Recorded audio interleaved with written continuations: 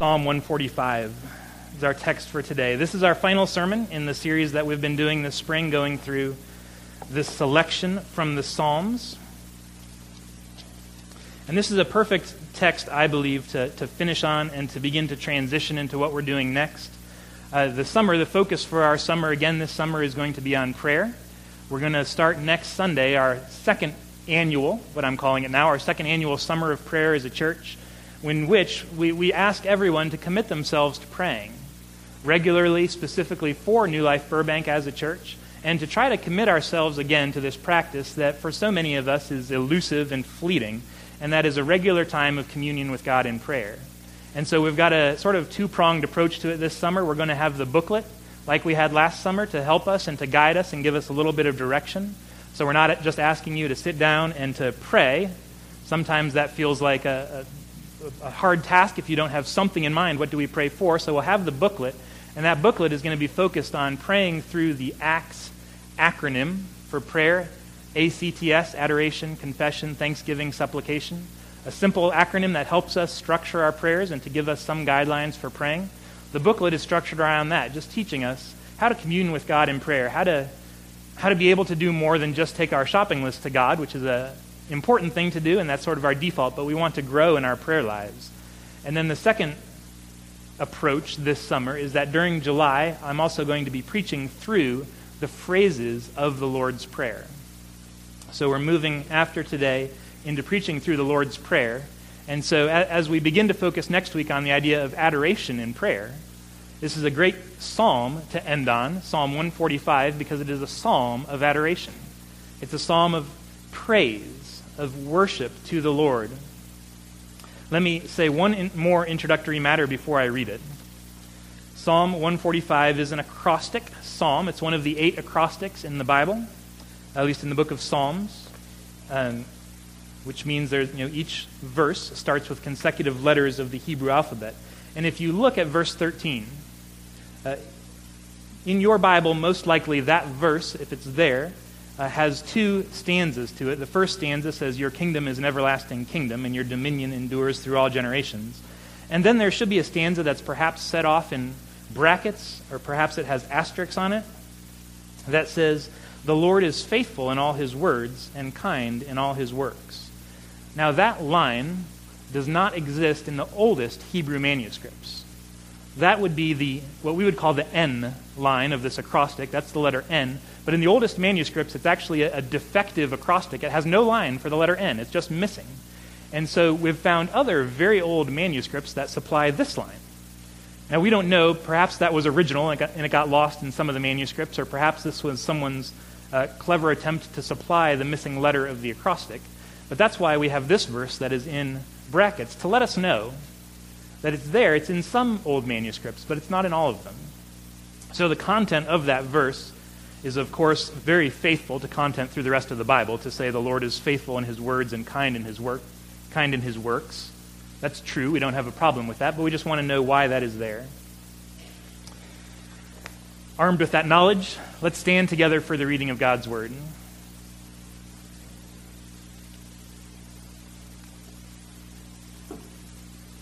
Psalm 145. "I will extol you, my God and King, and bless your name forever and ever. Every day I will bless you and praise your name forever and ever. Great is the Lord, and greatly to be praised, and his greatness is unsearchable.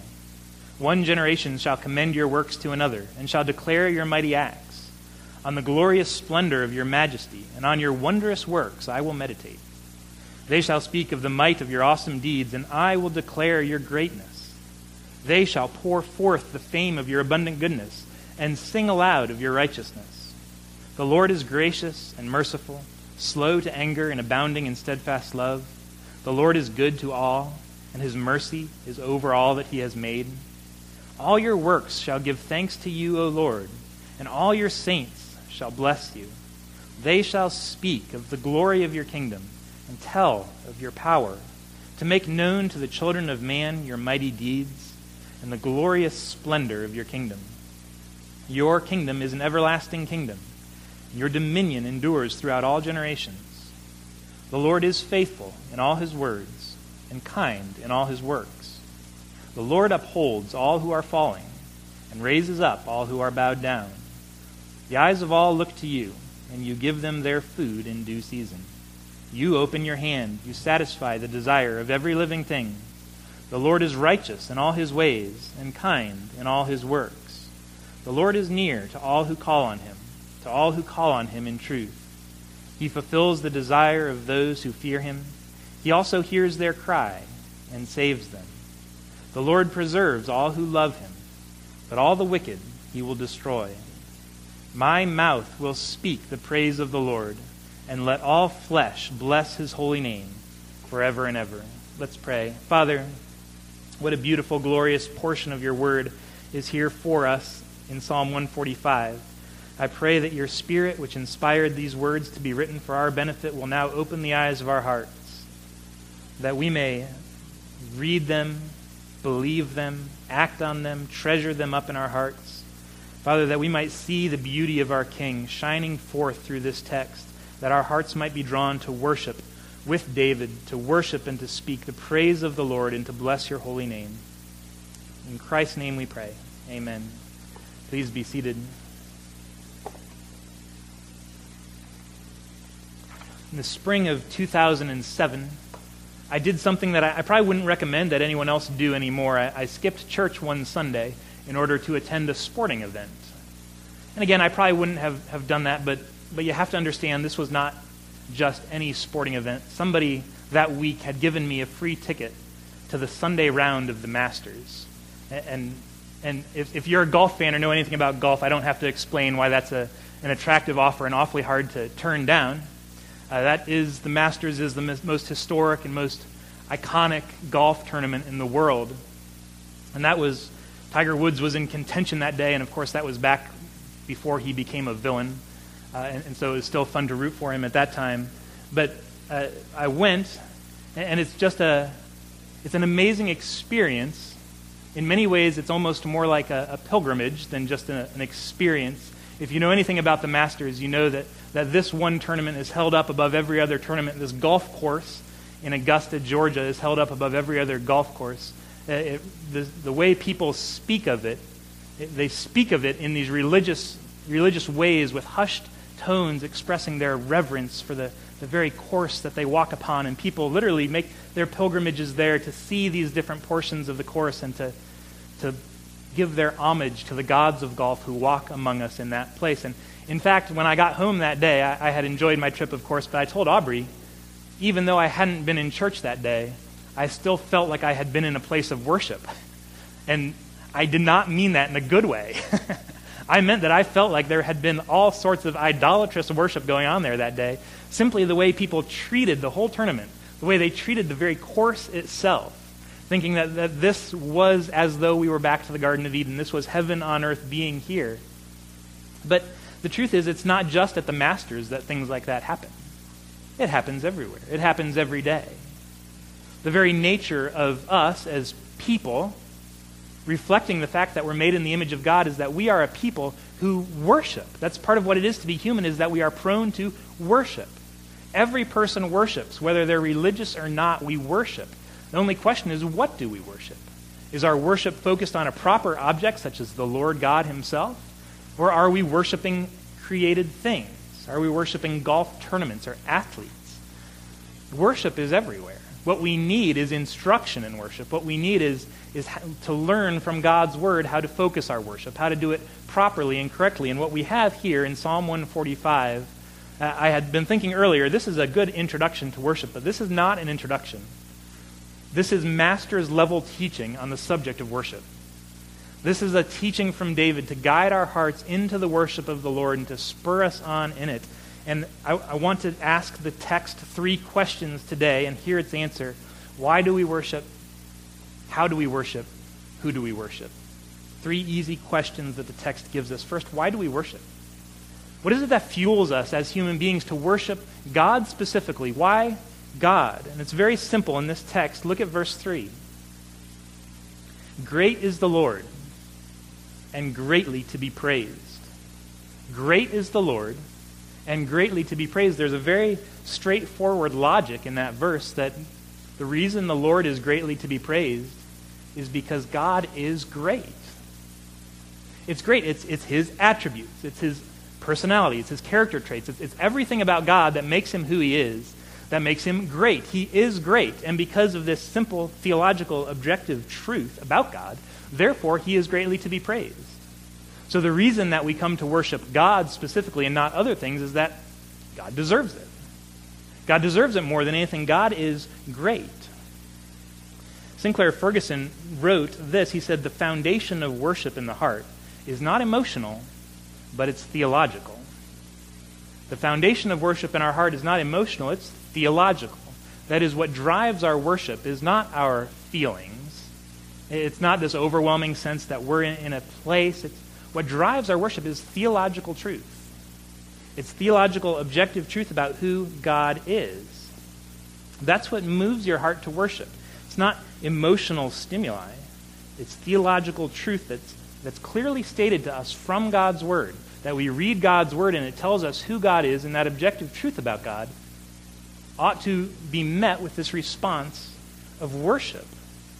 That doesn't mean that our worship ought to be cold and unfeeling and bare of any emotions whatsoever. But it means that at the root of our worship, what makes God worth worshiping and what drives us most deeply is theological truth. It's the truth that God is great and greatly to be praised. And the truth is that our view of God makes all the difference in affecting our worship. I actually think that our view of God makes all the difference in every aspect of life. That if we have a high view of God, that you're probably, if that describes you having a high view of God, understanding his attributes, that you're probably more regularly driven to worship God.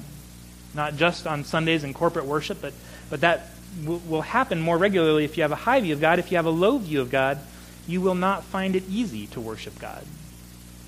William Plummer, an older commentator, said, "Unless we have great thoughts of God, our thoughts of sin will be low, our sense of obligation will be feeble, and our praises dull." That unless we have great thoughts of God, he said, our praises will be dull.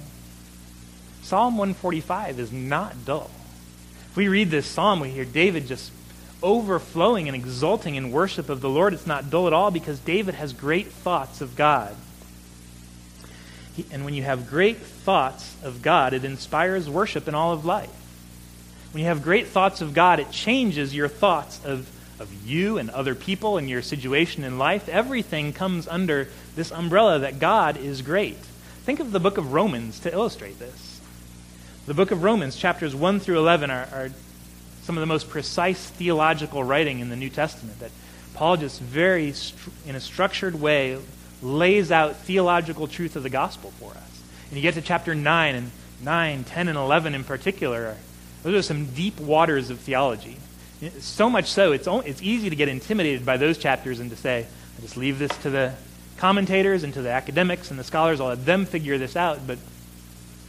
But think of how it affected Paul to spend that time thinking theologically, to think great thoughts of God. He gets to the end of Romans 11, and what does he say? He says, "Oh, the depth of the riches of the wisdom and knowledge of God. How unsearchable are his judgments and his paths beyond tracing out." He's thinking great thoughts of God, and the deeper those thoughts go, the greater his heart is lifted in praise. So it seems like he just can't control himself anymore. At the end of that chapter, "For from him and through him and to him are all things. To God be the glory." He's exploding in praise and worship to God because he's been thinking such thoughts of the sovereignty of God and the providence of God and the power of God and the wisdom of God that it leads him to worship. And what we do here at New Life Burbank is we try to follow this model. We try to reflect this truth in our worship here at New Life Burbank. In fact, if you look in your bulletin, if you take it and look at the inside cover of the bulletin, perhaps you see this weekly, at the top of the inside cover is where our mission statement is. And it says, New Life Burbank exists to give glory to God through worship, nurture, and witness. And here's the line, all fueled by the gospel of Christ. What that last line is saying to us is that all of our worship, all of our nurture, and all of our witness is fueled by the greatness of the gospel of Christ. That what drives us in worship is the gospel, that we look to Christ first. And the more we see Christ, and the more we understand his glory, and the more we believe what he's done for us, the more we see how his blood covers our sins, how he brings us into the presence of God, how he forgives us, how he shows us the mercy and the justice of God. The more we have these great thoughts of Christ, the more that drives our worship. It fuels our worship.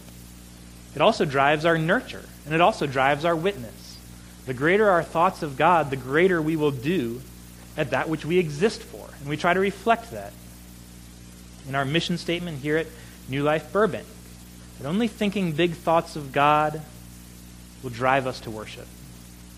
Only thinking big thoughts of God will drive us personally in our hearts to worship. That is what will keep us from just going through the motions. Because that is the death of a church, and it's the death of an individual also, is if you're not worshiping in the hearts, but your religious life, your Christian life, worship is just marked by just going through the motions. You go and you do it and you sing, but there's no life in your heart. And the way to avoid that is by thinking theologically first and letting truth about God from his word move your heart. Now, it could be that you read Psalm 145 and you might admire David's passion in here, and you might really admire the way that he's able to write about the Lord, but you say, I'm just not there right now. I don't really resonate with that. I can admire what he's saying, and I know in my mind that this is true, that God is worthy of worship. That's objective truth. I can recognize that, but you don't feel it as much in your heart. And it's like the Grand Canyon. The Grand Canyon is beautiful. The Grand Canyon it's awe-inspiring if you've been there and stood on that south rim, maybe especially at sunset, and you just look. If you're there, I cannot stand there without saying to whoever I'm with, look, it's beautiful. Look at the layers of stone and the way the light hits it. It's truly awe-inspiring. But here's the truth. I've known most of you for about a year now. I probably haven't told you about the Grand Canyon. We don't talk about that. And in my mind, I know the objective truth that the Grand Canyon is beautiful. I know that to be true. But my heart is not really affected with that on a day-to-day basis. Why? I haven't been there in a long time. If we were there, I would think it, but I haven't been there. And the truth is, for some of us, that's how our hearts are with God. We know in our minds that God is glorious, that he's righteous, he's awe-inspiring, he's worthy of worship. We know that. That's not news to us. We haven't been there in a long time. We're not regularly in communion with God. We don't often spend time in his presence. And when you're not there, your heart is not affected with the truth. You can know it in your mind, but you're not affected with it. You do not extol your God and your King like David does because you're not affected. You haven't been there. And so the solution then, if you're not affected, is to go there, to spend time, to read texts like this and to meditate on the wonder of the majesty of God, to spend time thinking these truths, learn these truths, meditate on these truths, and that's what affects your heart, to bring it into that spirit of worshiping the Lord. So why do we worship? We worship because God is great, and therefore he's greatly to be praised. The second question, how do we do it? How should we worship? One of the most remarkable features of this psalm is all the different ways that David talks about worshiping God throughout it. Think of Psalm 119. We think that's the psalm that's all about the scriptures, the Word of God, and uses all these different synonyms to convey truth about the Word of God. And I think what Psalm 119 does for the Bible, Psalm 145 does for worship. All these different synonyms, if we just listen again to the first few verses. I will extol you, my God and my King, and bless your name forever and ever. Every day I will bless you and praise your name forever and ever. Great is the Lord and greatly to be praised. His greatness is unsearchable. One generation shall commend your works to another and declare your mighty acts. On the glorious splendor of your majesty and on your wondrous works I will meditate. They shall speak of the might of your awesome deeds and declare your greatness. They shall pour forth the fame and of your abundant goodness and shall sing aloud of your righteousness. Do you hear all the different ways? He's trying to put it every different way to express what he's doing. Extol, bless, praise, commend, declare, meditate, speak, pour forth, sing aloud, give thanks. All these aspects of David's worship, most of which are pretty similar, some of which just have a few differences that we extol, or to tell of his greatness and to list all his benefits. We're to bless him, that is to speak well of him for his goodness and generosity, to praise him, or to commend him. How do you commend something? That's when you recommend something to somebody else. That's an act of worship when you commend God, and he says one generation will commend you to the next generation. Or meditate. That's talking too, but it's talking to yourself. I will meditate, I will internalize, I will take these aspects of God and I'll tell them to myself. I'll speak, that is, it fills my conversation. That's what I talk about, because that's what my heart is so affected with. So I'll pour forth. I'll just go on and on about it. I just won't even stop. And I'll sing aloud, as if it's just speaking it now is not enough anymore. It's not enough just to speak, because that doesn't do justice to the beauty of it. He says, I'll sing of this. I'll sing of this and show others how much it means to me. But notice also, every single one of these, the object is always God and God's glory, God's attributes, God's personality, his character traits. All of them are God-centered. He says, I'll extol what? I'll extol my God. I will bless you and praise your name. I will meditate on your blessings. I'll pour forth your goodness, sing aloud of your righteousness. Everything he does is God-focused in its orientation. To speak of the Lord and to sing of him in all his works. And this is a truth for us, that the purpose of all these words for worship is not that we will draw attention to David in this psalm and say, wow, he's really good at this whole worshiping business. No, the whole purpose is to draw our attention to God, to point to him and to put our focus on him. But David himself is struggling to find sufficient ways to worship the greatness of God. He must communicate it as well as he can, to communicate the beauty and the glory of God that's worth our worship. I think one of the troubles of our age is that we live in a very image-conscious society. And it's very easy for us, even in our worship, to become very self-centered, to become very self-aware in our worship. And it's hard for us to truly enter into really what we would call heartfelt worship, to enter into that because we're so self-conscious. That's just the way we are these days. And even in our worship, we become self-conscious and we think about whether we're doing it right, if it looks good enough, if it sounds good enough, if it's attractive enough. And it's hard to get lost in the contemplation of the perfections of God when you're thinking about how you look while contemplating those perfections. It's hard to enjoy communion with God when the only question is this communing with God attractive? Are we making it look good? Your thoughts are not on God, they're on you. And this psalm of praise is all about God. It rehearses the praises of God, and it recites what God is about. I think what we need for us as a church, for our society, is we don't need better methods for worship. We don't need better techniques. We need better thoughts of God. We need our hearts to be more affected by being in the presence of God, experiencing his perfections and his goodnesses. We need that clearer picture of who God is.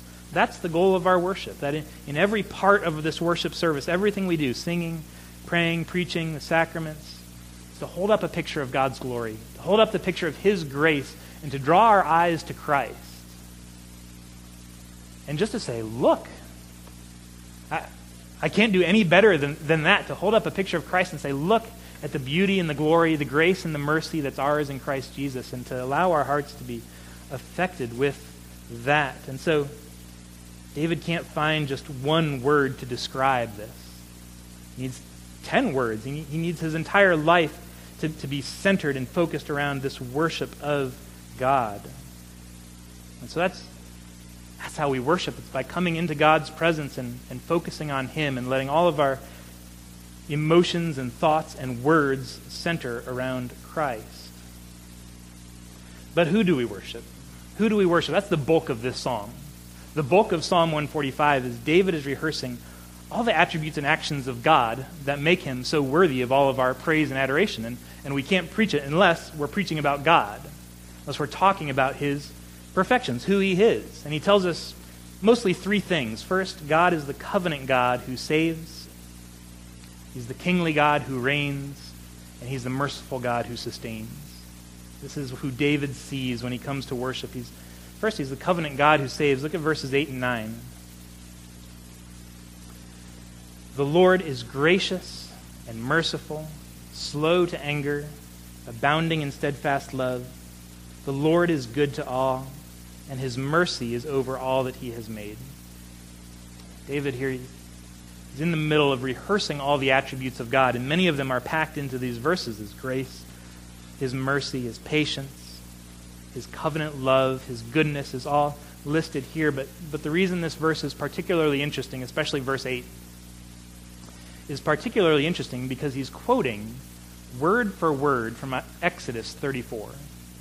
That's Exodus 34:6. He's just quoting it here in verse 8. The Lord is gracious and merciful, slow to anger, abounding in steadfast love. Now, why Exodus 34? Well, it tells us truth about God, but we also need to remember where that is. What is Moses doing in Exodus 34? He's on the top of Mount Sinai. He's in the presence of God.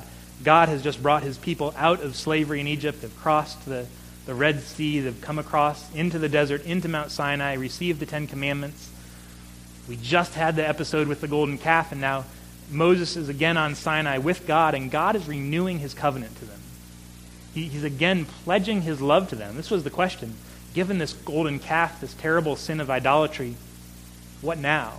And God calls Moses up, and he proclaims that his glory is his love is steadfast and covenant love that will not be taken away from his people.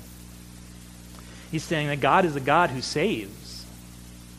God is a God who is committed through his covenant actions to his people. That he saves his people, he rescues his people, and even our sins do not get in the way of God's salvation of us. That God is committed to us. He says this is his covenant love, this steadfast love, this hesed love of God that is a love at all costs for his people. And when David thinks great thoughts about God, this is what he thinks. He says, God is a covenant-making and a covenant-keeping God who saves his people, who does not let his people go. Even when we sin against him, he is our covenant Lord. He's our God who loves us. His love will not let us go. And so these are his great thoughts. This is our God. These are the great thoughts of God. He saves us. We belong to him. Therefore, what do? We bless and extol him for his covenant faithfulness, because he's a covenant God who saves. He's also a kingly God who reigns. This is verses 10 through 13. Actually, it begins in verse 1. He sets the whole tone for the psalm saying, I will extol you, my God and King. But now verse 10, he says, all your works shall give thanks to you, O Lord, and all your saints shall bless you. They shall speak of the glory of your kingdom and tell of your power, to make known to the children of men your mighty deeds and the glorious splendor of your kingdom. Your kingdom is an everlasting kingdom. Your dominion endures throughout all generations. This is a great theme in this song, is that God is the king. He's the universal king. He's the eternal king. That his kingdom is an everlasting kingdom. And he says in verse 10, all your saints shall bless you for your kingdom, for your rule, for your reign and your power. Perhaps some of you have watched some soccer games this last week. It's easy to get caught up in the World Cup, even if you're not a soccer fan by nature, which I'm not, even if you're not a fan of adults who bite other adults when they don't get their way, which I'm not. It's still easy to get caught up in the World Cup fervor. Why? Because it is, at its root, this is a battle of kingdoms. It's one country against another country. It's sort of the same as the Olympics. And it's easy to get caught up in that and to root for our kingdom and to root against the bad guys, because we find identity in that. And David is here saying, my kingdom is the kingdom of God. And it's fun to get caught up in excitement over that, because God is an eternal king. He protects his people. He saves and rules his people. And he destroys his enemies. And that's a reason for glorying in God. When we get to the end, verse 20, the Lord preserves all who love him, but all the wicked he will destroy. He says he can rejoice in that our king is the king who gets his way. That our hope is that God is the eternal king and his kingdom is forever. There's great hope in that. There's great encouragement in that. That's good news, that God rules over all. Every molecule and every galaxy is in his control. The whole world, the affairs of politicians is in his control. The presence of any individual trial in our life is under his control. The presence of any individual blessing in our life is under his control and dominion. That's why he praises him for being a king who reigns. Spurgeon says, no topic is more profitable for humility, joy, hope, and obedience than the reigning power of the Lord our God. It says no topic of meditation is more useful to us in encouraging our hope and our joy and our obedience and our humility than thinking on the reigning power and the kingliness of our God. He is a king who reigns. He's a covenant God who saves. He's a kingly God who reigns. He's also a merciful God who sustains. In verse 14, he says, the Lord upholds all who are falling and raises up all who are bowed down. So not only does he save and does he reign, but he is merciful and he sustains. If we read these last 7 verses, it says God sustains the weak and the hurting. It says he provides food for all creatures. He draws near to those who draw near to him. It says he answers prayer. It's all different things about God that show his mercy and his sustaining grace towards his people. That he loves us and he cares for us, even when we're falling and even when we're bowed down. It's the Lord who upholds you. Just think of that, hear that contrast. We've just read 13, that his kingdom is an everlasting kingdom. His dominion endures through all generations. He's majestic, he's glorious, and he's resplendent, and he's eternal and transcendent. Our first thought would probably be, wow, this God is probably a little hard to have access to. He's probably reserved, and he's probably proud. But then what does he say? That same God upholds those who are falling. He raises up. And it doesn't say he doesn't delegate that task out. It says the Lord, Yahweh, upholds those who are falling. It's that same king whose reign is eternal, who also mercifully, tenderly, in a fatherly way, cares for his people. He takes care of them. He dwells with the lowly. He dwells with those who are hurting. He dwells with those who are falling and bowed down, and he hears their prayer, and he's near to them. He's near to them. And it seems, if we just look at this psalm, that this is the aspect of God's character that holds David's attention the most. Even if we just count the verses, he has 2 verses on God's covenant love. He has 4 verses on his kingly reign, but here's 7 verses on his mercy. Just scrolling through all different aspects of his mercy, that he hears prayer, that he gives food to every creature, that he draws near to his people, he preserves those who love him. David's worship is fueled by this idea that this is his God, that this is his Savior. Not only is he great and majestic, yes, but he also dwells with us. He's also near to us when we call on him. He's a tender father, and he comes to the aid of the broken and the hurting. What other God is like this? Look at verse 17. The Lord is righteous in all his ways and kind in all his works. The Lord is righteous in all his ways. That is, he is a perfect God of complete conviction. And he always does what is just and holy. He's righteous in all his ways. And he's kind in all his works. That means he's always perfectly merciful, loving. Who else pulls off this combination of traits? See, we often play these against each other. Either you're a person of principle, you stand up for what's right, and you just walk over the people who get hurt in the process, or you're a kind and you're a loving person and you care for the people, even if it means bending your principles from time to time. But David looks at God, he says, he's righteous in everything, and he's kind in everything he does.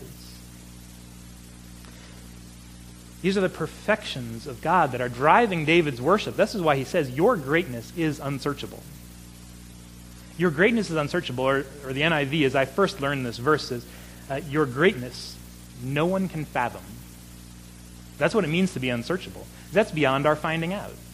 We can't fathom the depths of God's greatness.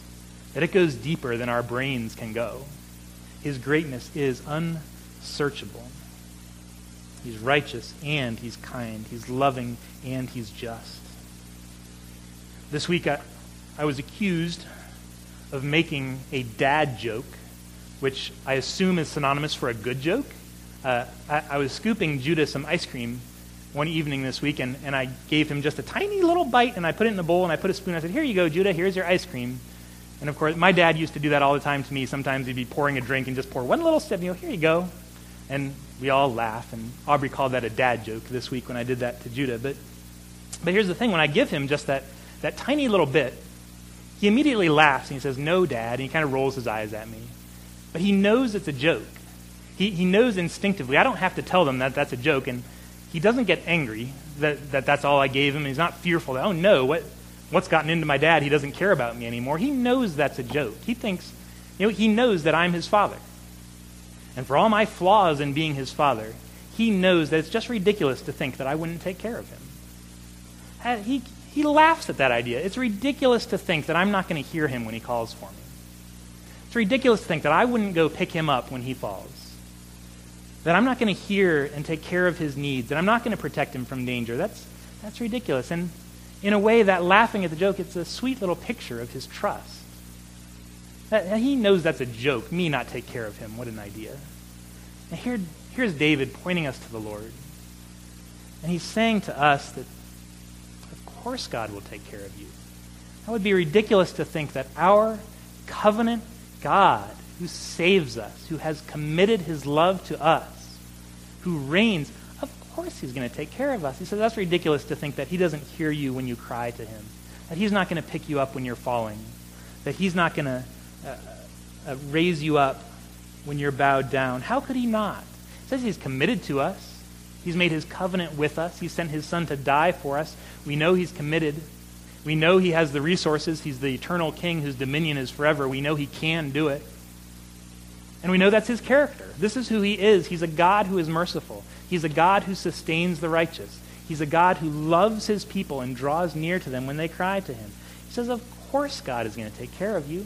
That's ridiculous to think that he wouldn't do that. And that's why in verse 21, David makes his resolution, my mouth will speak the praise of the Lord. And then he gives an invitation, and let all flesh bless his holy name.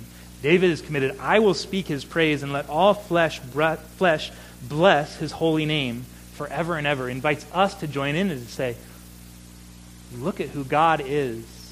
Consider the character of God and bless his holy name forever and ever. Let's pray together. Father, you are great and you are greatly to be praised. We pray that your Spirit will even now begin to be at work in our hearts, using the Word of God to affect our hearts with the greatness of God, to draw out our worship, and to look on you with eyes that perhaps we haven't seen you with before, to contemplate your goodness to us, to contemplate your fatherly care and your tender provision for us, and your love for your people. And may we praise with all our hearts. In Jesus' name, amen.